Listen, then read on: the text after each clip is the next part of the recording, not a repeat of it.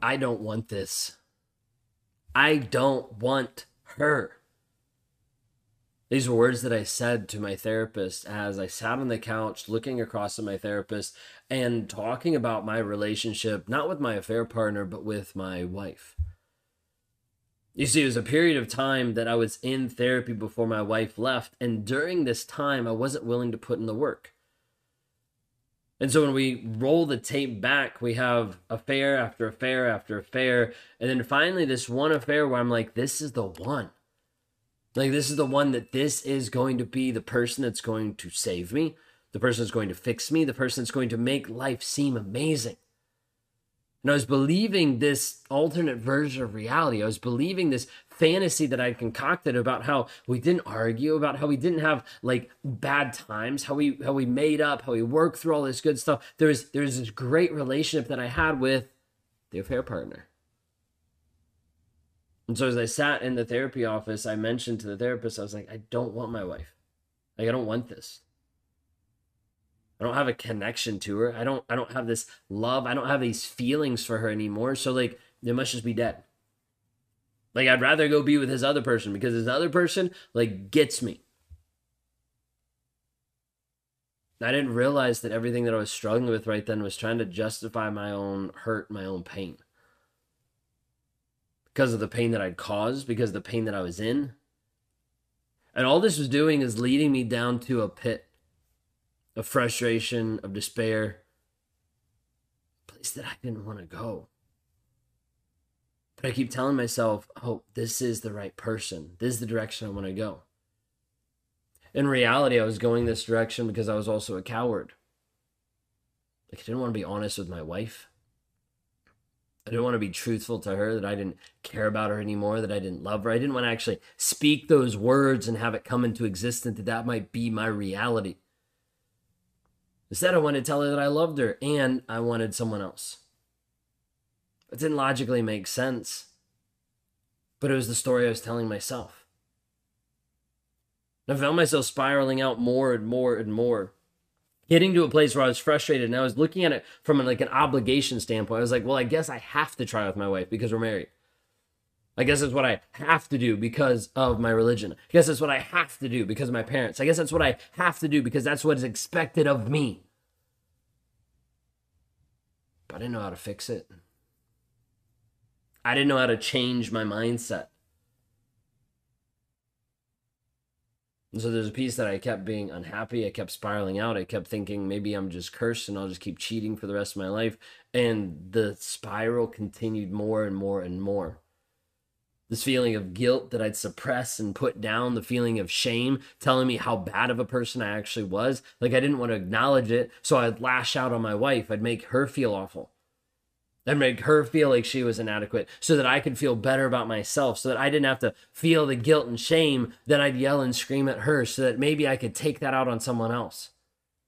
Maybe I wouldn't have to feel what a piece of shit I was to someone else if I made them feel that way.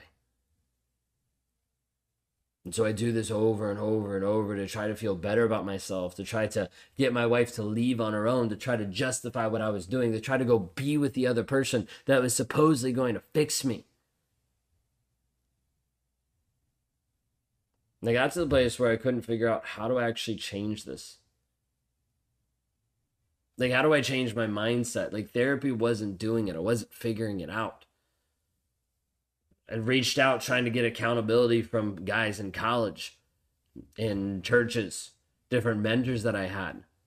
None of them stuck around. Like, I tried to get help, be like, hey, I don't know how to fix this. Like, I reached out to pastors being like, I don't know how to fix what's going on. They didn't know what to do. Certain ones just tried to kick me out of their churches instead of actually helping me and figuring it out. I didn't know how to fix the mindset of what was going on. I wasn't willing to be able to see a different version of reality, and I couldn't figure out how to even see that. And I just knew, hey, I don't want my wife, so how do I even change this? When we fast forward to just this past Christmas, life is 100% different. We had an amazing morning, sitting down, opening up presents, interacting with grandparents, daughter being super excited about her presents. And then as we're cleaning up after Christmas breakfast and then Christmas lunch, my wife and I are in the kitchen just for a couple moments, and we just share this moment together. And in this moment that we interact, there's like this brief second where she like looks at me, she kind of stops, and she's like, you know what? Like, out of everything that's happened this year, like the hardships, the busyness, the struggle with infertility, with her second child, like all the things that have gone on this past year, she was like, this has been the best year ever. Like, this has been our best year. And in that moment, I realized this is what I've been fighting for. Like, this is what I've been trying for such a long period of time to like break the mold of like, how do I actually figure this out? How do I actually change my life? How do I actually change what's going on in here to this? To having a moment where we're like connected. To having a committed relationship where we're connected on a physical level, on an emotional intimacy level, on a level of vulnerability and connection that we've never been connected with before. And years ago, if you told me that we'd actually be here today, I'd be like, you're ridiculous. Like, we're heading for divorce. We're not heading for actually us working this out. But the key thing that changed was my mindset. The key thing that changed was the story that I was telling myself. Because remember, I said that I was stuck. I felt like obligated. I was like, I don't know what I'm supposed to do. I don't have the heart. I don't have the feelings. And I started to realize that there was this disconnect. There was this logic piece of like, okay, I should actually try to work on this relationship with my wife because I actually never have. And then there's an emotional piece of like, I don't want to. I just want what I want. I just want to go the direction I want. And the logic and the emotion were like so disconnected. I couldn't figure out how to actually bring those together. How do I actually work on those? And it came down to a simple statement. Change your story to change your life. I didn't know what that meant when I first got introduced to that. When I first had someone walk me through the concept that I was a liar and that in order to be able to move forward in the healing process, I'd actually start to view the world through truth. Not just my version of it, because I distorted that like crazy. Like, I told myself lies, I believed different stories to justify what I was doing, to make myself feel better. But when I had someone actually say, hey, if you want to be a man, you have to stop lying. And showing up this way meant I had to actually show up in a positive way to be able to change my mindset. I had to go back and I had to change the story that I was believing. Like, I had to change the perspective from the inside out.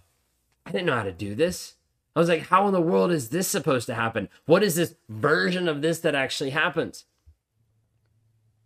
I call it now oftentimes rewiring in a lot of videos. Because it's literally the process of being able to pull out your thoughts, rewire them back to reality and put them back in. We use this all the time inside of helping victims of traumatic abuse, victims of toxic narcissistic abuse, people that have been cheated on, to help them actually ground them and get back to the story they believe, because there's this disconnect. There's disconnect between the head and between the heart, between the emotions and between the logic. There's this disconnect, and you're like, hey, I know that I need to change this. I know that I need to change the story that I believe about him, because he's not actually loving. He's not actually kind. But then your heart starts beating. You're like, but I still love him. But I'm still connected to him. But he still means so much to me. Like, I don't know what I'd do without him. And there's this disconnect happening between your head and between your heart. And you're like, I don't know how to do this. I didn't know how to do it either. And I was at a place where I was completely lost and alone. No one else had the keys. No one else had the tools until I stumbled across the tools to rewire my mindset. A lot of times I'll refer to it as stacking, because that is the mental process and that's the tool that I use on a day-to-day basis to help change the mindset, the thought process. I've done over 1,700 of these at the time of this recording. And what it's done is it's actually liberated me from limiting beliefs. It's helped me eradicate shame in my life. It's worked through the guilt. It's worked through limiting mindsets, limiting things that have left me stuck and sedated for such a long period of time, to get to the place of saying, what is actually true? Well, if I change the story of what I'm believing, I can actually change the trajectory of my life. You can actually change the direction of your life if you're willing to change the story that you're believing, because some of your stories are based on fiction and fantasy. They're based on him telling you what you should believe. They're based on him defining your worth and your value. They're based on the toxic, narcissistic, abusive asshole in your life telling you that you're not worth anything, that you're not value, that you don't matter. And the hard part is when you believe this over a period of time, you start to believe it and you start to go this direction, defining your worth, defining your value from him. Do you see how this is so important to change the mindset? Because if you don't change the story you're believing, you will continue to spiral out. You will continue to cycle back. And you will continue this downward spiral into not being the person you're actually called to be and limiting yourself more than you can ever imagine. If this resonates with you today, I want you to reach out for help. Go to rawmotivations.com/breakthrough to be able to see how I actually help women go from trapped to freedom by rewiring their mindset, by changing what's going on without having to confront the narcissist, without having to worry about changing him or fixing him, but you actually focusing on you and your growth, your empowerment, you developing into the woman that you're called to be. If I can help you with this, go from trapped to freedom, please reach out. Go to rawmotivations.com/breakthrough today.